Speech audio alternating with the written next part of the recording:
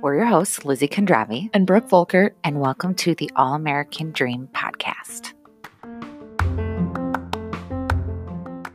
Our next guest exudes positivity. He has more energy than the Energizer Bunny. I had a pleasure of meeting Bill a few years ago, and we are honored to have him here today to speak with us about public speaking. So welcome, Bill.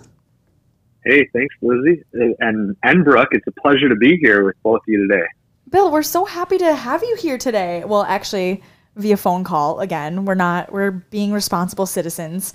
So let's get right to it. I, first off, would love to give our listeners a little sneak peek into who you are and how your career started. So could you just share some of that? Yeah, I mean, I have kind of an interesting background. I have never held a real job, I would say. I've only worked for myself. I started my first business out of my college dorm room in 2003. I was in charge of placing a t-shirt order for my floor for intramural basketball, and the order went horrible. So my roommate Ryan said, "Hey, Bill, we should start a business." And little did I know as a college, fresh sophomore, 19-year-old, that would turn into a legit business. Years later, I had sold about 500,000 shirts. I did a TEDx talk on t-shirts and everything. So that little idea that sparked from a bad t-shirt order turned into a business, millions of dollars in t-shirts later. That's so awesome. Amazing.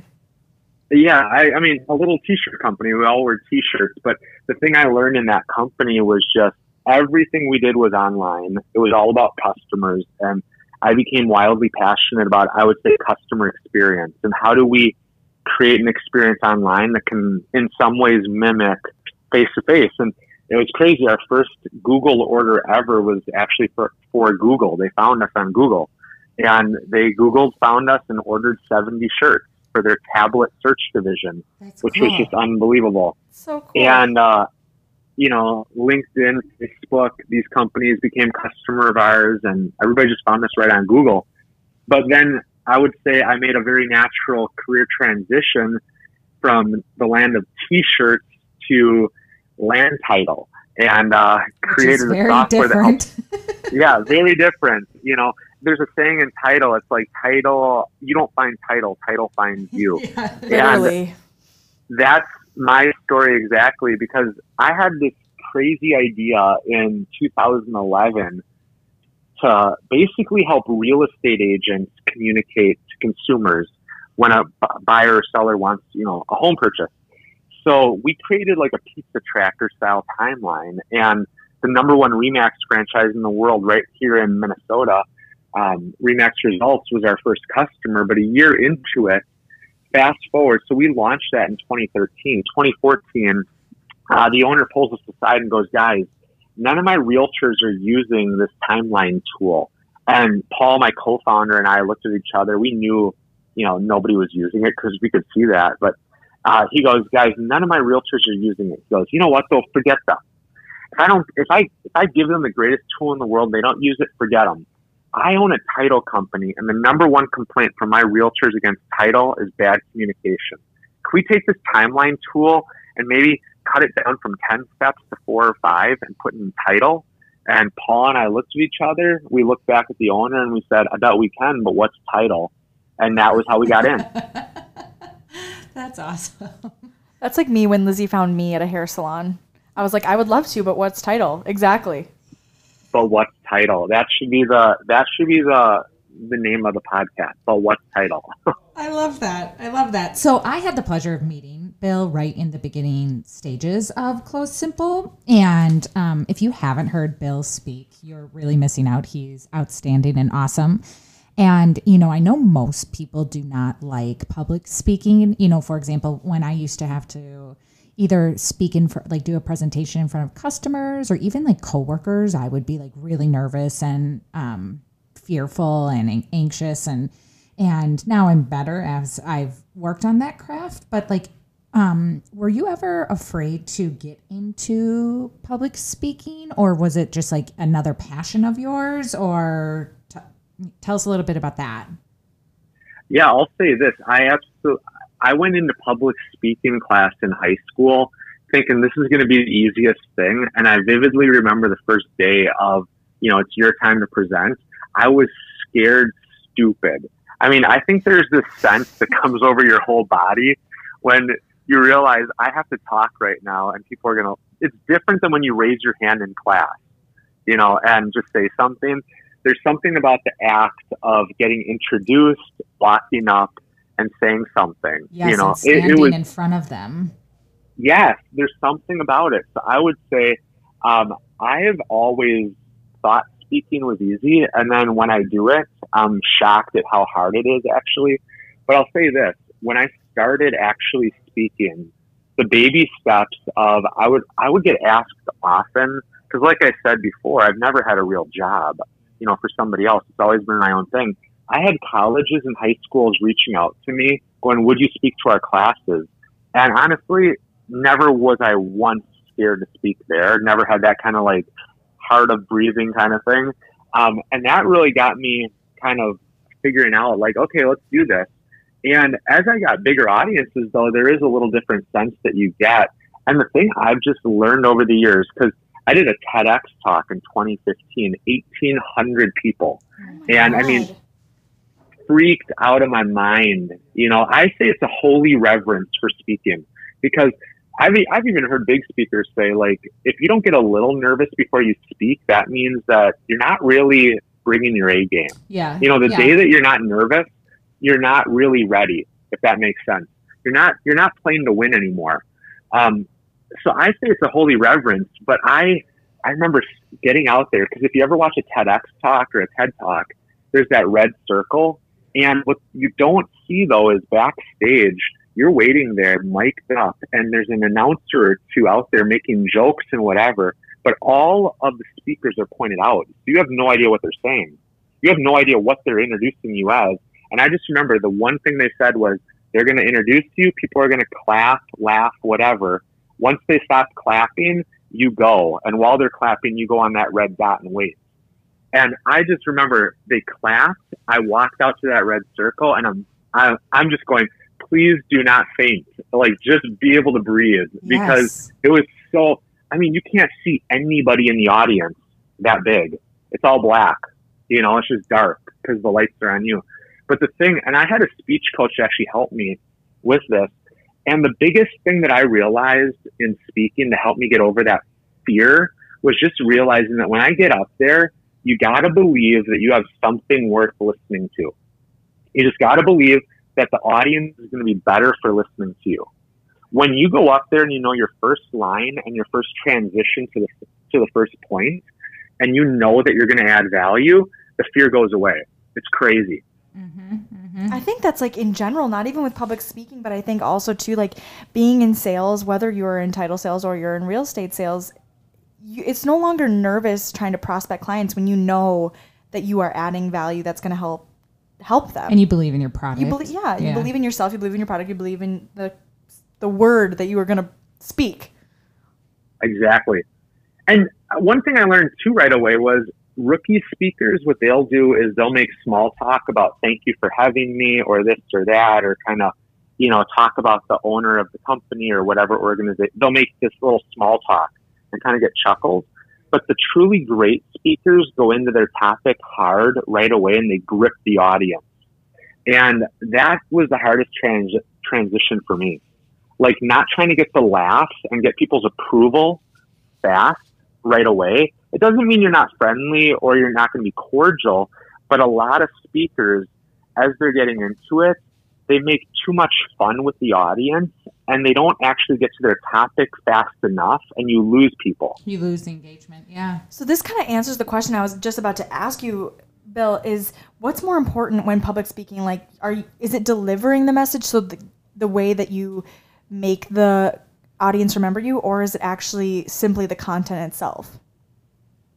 I'll say this. I think it's the stories you tell, because I could listen to a speaker, think of the past few speakers that you've all listened to, think of conferences or podcasts. It's really hard for me to remember the points that they give. Like, everybody has 3 points or 4 points, whatever it is. But I do remember the stories that they told. I'll remember the story and then the point attaches itself to that. So I'll try to think of a story before I think of the points almost. Like something that moved me emotionally, and then what's the takeaway from that? So I always try to think of, I think it is the content being a story.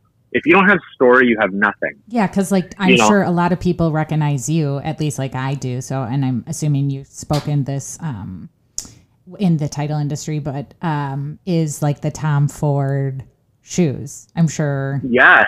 Everyone actually remembers that story, and I'm sure you get asked that all the time. Like, oh, are those the shoes? Well, I'll tell you a funny one. Your audience doesn't know it, so maybe I can give a quick recap of it. Yeah.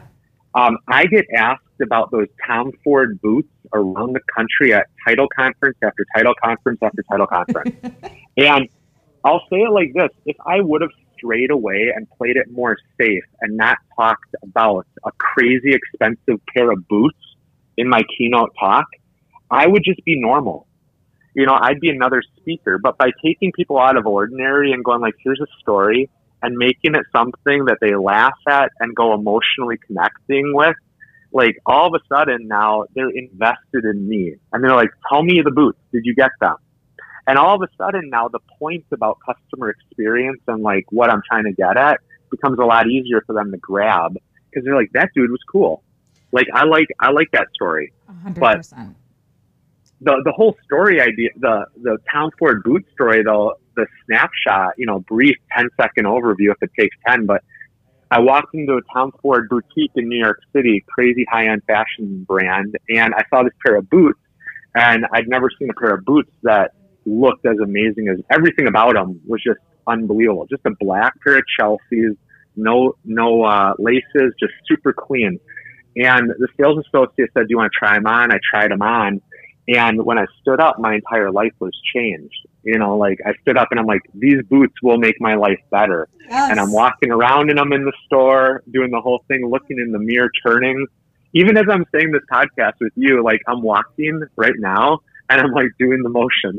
And like I can see you doing it. Like I can see myself doing it, because we all have had that type of feeling before.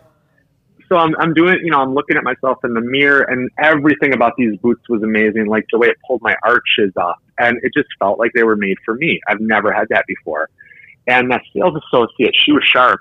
She goes, sir, would you like to wear them out, or should I box them up for you? And I thought that was really funny though, because I was wearing a pair of jean shorts in Manhattan. There's no way.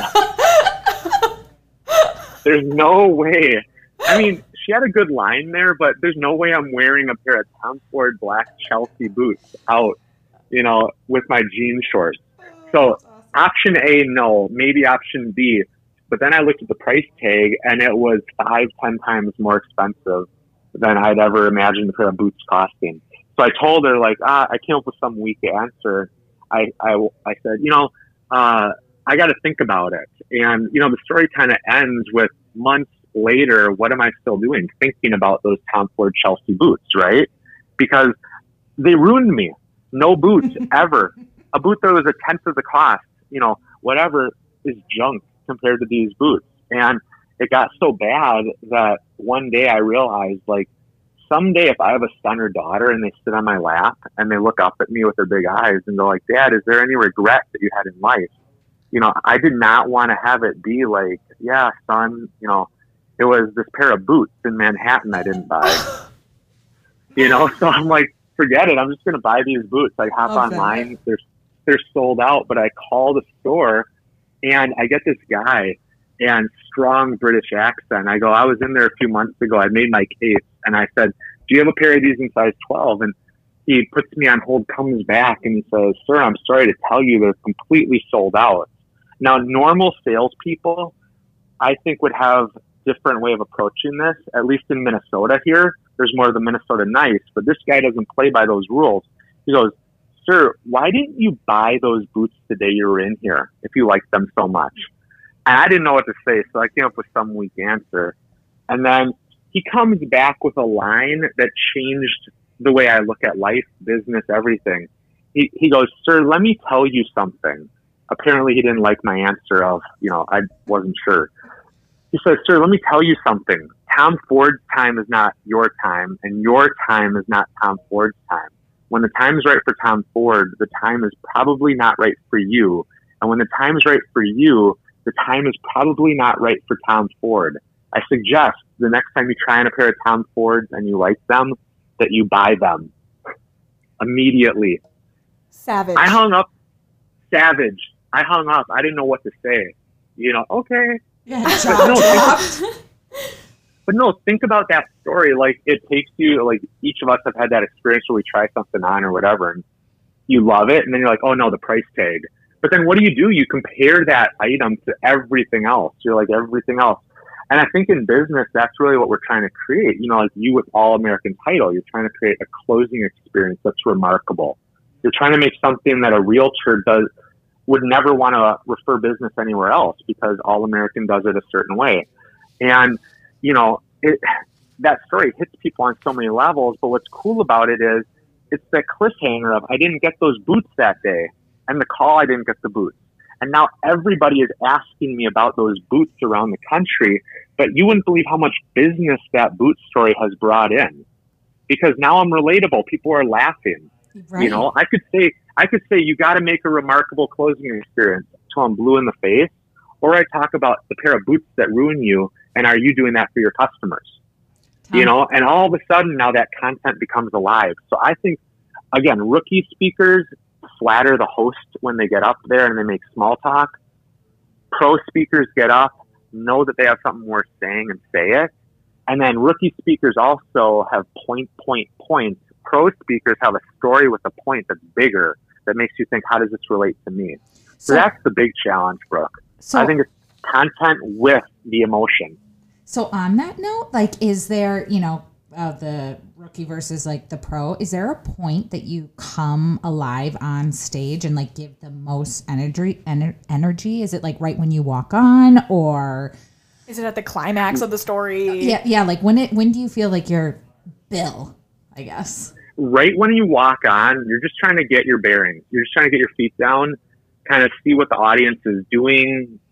Are they laughing because they said something funny about you? Are they clapping? You're just trying to get up there and look confident. You just don't want to mess that walk up and trip over or something. So basically when you get up there, being confident, knowing that you're going to say something that matters, I find I hit my first stride. And this is something that I've done lately. I love addressing the audience who's in the room today. So I love actually telling the audience, like, something that relates right with them. So I have this line whenever I speak in title now. I love being able to tell the audience right away, over the next 40, 50 minutes, we're going to roll our sleeves up. I hope you have note pages full of notes. I hope you have the one or two things that you can take back to your business and really apply. And I say this, that way they know where we're going to go.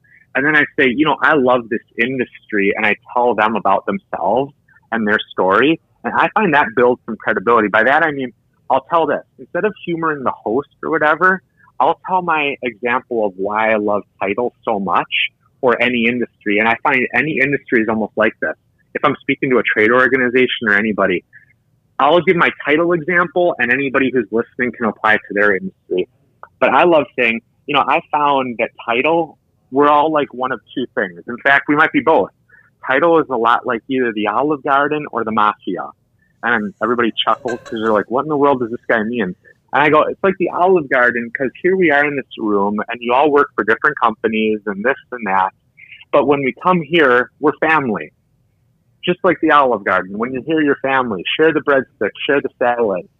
But you know what's funny about family? When you get out of here, you're neck and neck. You're trying to cut the other person off. But when you're here, you're family.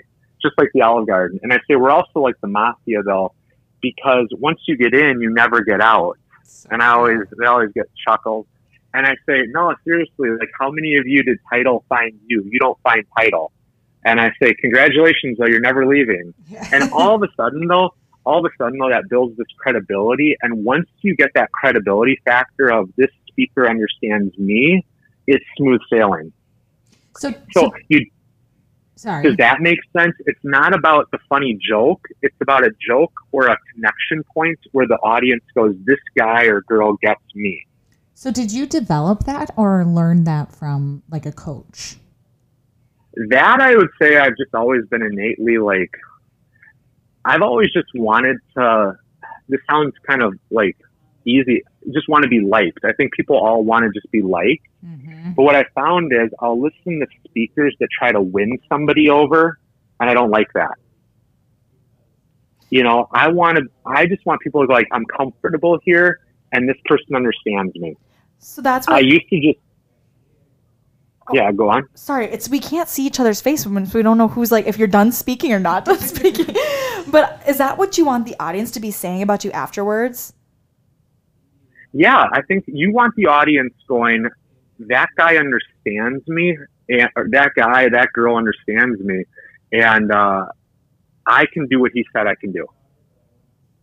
Is there someone that, you know, you admire in public speaking or watching, or even, I guess, I don't know if this is a good tie-in or not, but like a comedian? Because it's kind of the same in a way. Is there someone you admire, or now, like if you do watch like Jerry Steinfeld's stand-up, do you pick up on things or think of, oh, that's a good idea next time I speak? Or it's funny you bring up Seinfeld because that's the first person that comes to mind actually with it. I remember hearing a Seinfeld, he had some quote once about how he would spend 30 minutes or so just to get one word out of a punchline, just to figure out how to say it better. You know, he'll spend hours just crafting the perfect way of saying a little sentence because it's all about that. Seinfeld's a master at it, but I'll say it like this. If I have to think about who I admire most speaking, it's people who know where they're going and you help the audience go there with them. And I think one of my favorite examples, and I think I've become a better speaker as I've listened to more radio, which is kind of crazy because radio, you do not have the crazy, you know, you don't see the person moving. TV, speakers, everywhere else, you see the face, you see everything. Radio, if they don't do a good job, you're not getting there. NPR shows actually on like Saturday, This American Life or Radio Lab. I really appreciate those, and I feel like I've become a better speaker as I've listened to those because they're not only giving facts, but they're providing a narrative with it that the audience has to follow. They have to have this string that goes through the full hour, if that makes sense. do you listen to Howard Stern? You know, I have not listened to a lot of Howard Stern. He's more interview style. I'm more monologue style. So, like, I think the next stage that I really want to get at is more of like Howard Stern, Larry King, because you think about the people who are the best interviewers ever. Again, they don't pull content out; they pull emotions out. Yes. You know, like you could sit there and ask me bullet pointed things, and I can give you that, or you can say, "How did that make you feel?"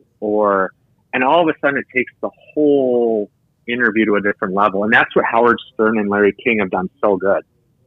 Yeah, the king of all media. So do you have a pet peeve though, that like when you listen to stuff that you kind of like nitpick, you're like, oh, I know they shouldn't be doing this, or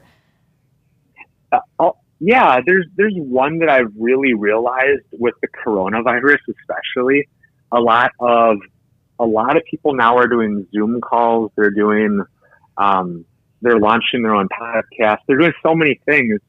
And I don't like the braggadocio feeling of like, this is the greatest thing ever. Like, it's never the greatest thing ever. Don't make me feel like, don't humor me or talk down to me by telling me how great your thing is. Does that make sense? Like, I feel like now that so many people have a platform to talk through, they're trying to convince the world that this thing is so great. Or they bring on somebody that it's just a normal person, but they say, you're my biggest inspiration. And I think people see through that right away. Yeah, see through the BS of it. Yeah, kind of just the BS. I think people want real. I think that's the big thing. Like, my BS meter, I think, that's something I wish, I could turn down sometimes, because I'm sure I give it off too. But when I listen to a speaker and they're overly braggadocio about how great this thing is that they're talking about, or how great the show is they've produced, or anything that way, all of a sudden I'm like, I don't know if I buy the hype. Like, I'll be the judge of it. We'll see how many stars you get. You know? Yeah, absolutely. Please rate this podcast. Yeah, Bill, you're going to be our biggest critic. No, I'm kidding. No, the thing is, it goes back to like what we're talking about, like with All American, creating a closing process that's remarkable. It's like the customer will notice. You don't have to tell somebody this is great. You don't have to say that. They know it is. Like because Starbucks. they've touched things that are, yeah, like Starbucks exactly. doesn't say how great they are. They just are. Yeah, and you know that every Starbucks, it's the same thing. They don't have to tell you that any Starbucks you go to across the country, you're going to get the same Frappuccino. You just know it. Yeah. So that's what brands do. Yeah. So, oh my gosh, it just lost. Okay, wait. Bill, how did you get started public speaking? I don't even think we really dove into that. Honestly, like I've done so much public speaking now that I think it's hard to point back to like when I started. Most of it started in classrooms where it was a teacher or a university that goes, that guy started a business out of his dorm room. We should have him speak to our fill in the blank class or the student group. And all of a sudden, you know, you kind of learn like what people like most. This is the one thing I find with speakers. A lot of people want to have like a platform and speak, but you got to have something interesting to share about. Like, don't just tell me how to make a life better. Show me like your life. People should be asking you to share, not you telling them, I think I should share. So you obviously didn't get paid for a while then. Nothing. And I mean, I would do this stuff and yeah, it was sheer love. And if you're a speaker and you don't love the people you're speaking to, it shows. You know what I mean? So like when I was doing this stuff for a high school, you know, freshman business class, I gave the same amount of energy and prep. Well, probably not quite as much prep because I didn't know what speaking was at that point when I was younger, but I gave the same energy. I did so much prep for a freshman level business class. And I became my toughest critic where it's like, you know what? They really didn't connect to that point. Okay, next class, I'm not going to talk about that. You know, and you're always reinventing yourself. But I remember when I turned legit in speaking, it was at TEDx talk. Like that was a big one. Yeah.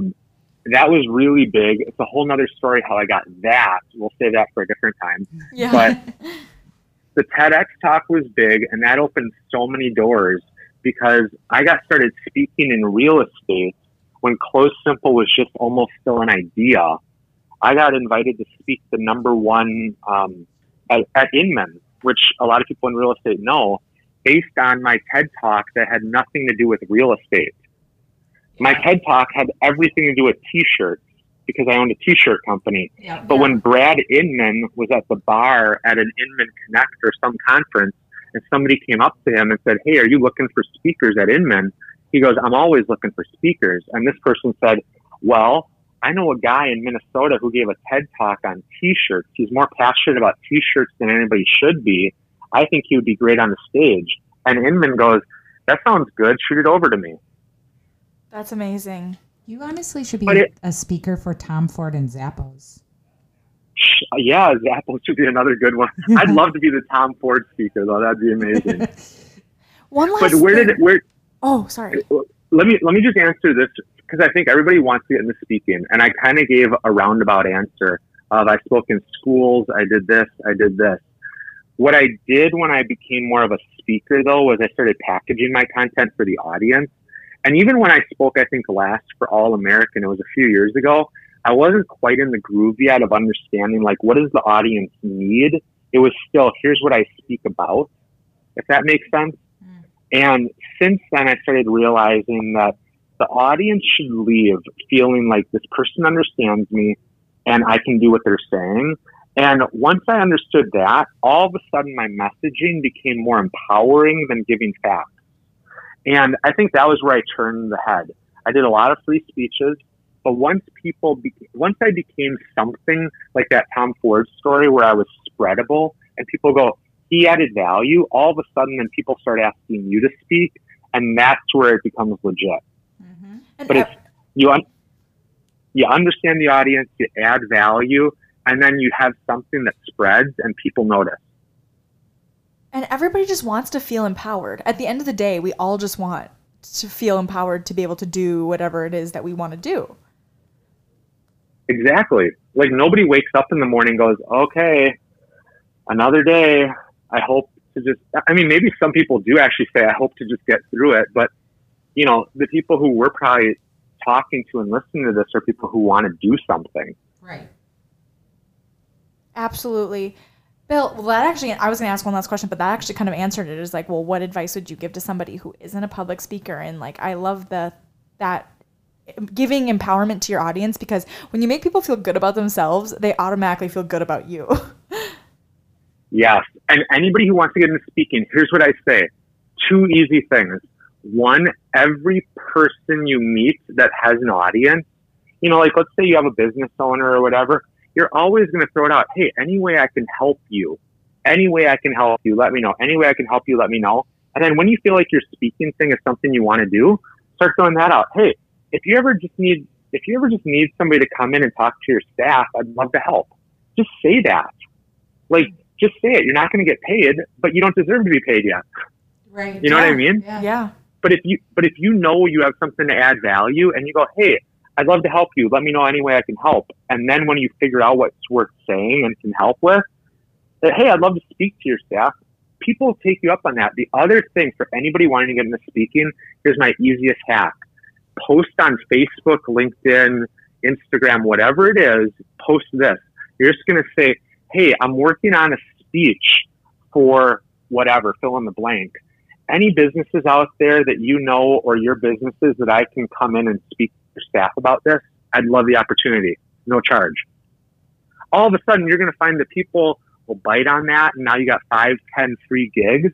5 or 10 gigs where the expectation is pretty low, and the person knows that you're working on something, and they're like, yeah, I'd love my staff to hear that thing. Come on in. Or offer a Zoom call now during Corona, you know, whatever it is. Mm-hmm. But post on Facebook, you know, I'm getting into speaking. I'd love, you know, this is my first topic. If anybody knows a business that could use it, love to book 5 or 10 of these for free just to get my feet on the ground. That's great advice. That's what got me into speaking in real estate, actually, because once I got that Inman talk, I hired a speech coach, paid him a lot of money to help me craft a 15-minute speech because I knew I couldn't mess around on main stage Inman. And I posted on my Facebook, hey, I'm working on a new speech. Would anybody like, you know, somebody to come in and speak to their group in real estate? And then I hit people up via email, and I just offer. And that's what it is. Well, Bill, thank you so much for having us call you, being here today. And like always, like you give me so much energy and you bring out the creativity, like feeling inside me. And so I just wanted to say thank you so much, because I always learn something new every time I talk to you, and you always give me energy and like ready to like hit the ground running. 100%. Exactly what you said. Like you make me feel empowered. Callback from earlier. But you really do make me feel empowered to do whatever it is that's on my heart. And I just love that about you, Bill. Well, it's a pleasure being here with both of you. And, you know, I think the easiest takeaway for anybody listening to this, if they want to get into speaking, reach out to people with an offer that's free just so you can get your feet under you. You're going to get so much confidence. And, like, speaking should be something that gives the audience life and you life. Like, that's the thing. Yeah. Thank you so much, Bill. And thank you for all of our listeners. And we'll see you next time.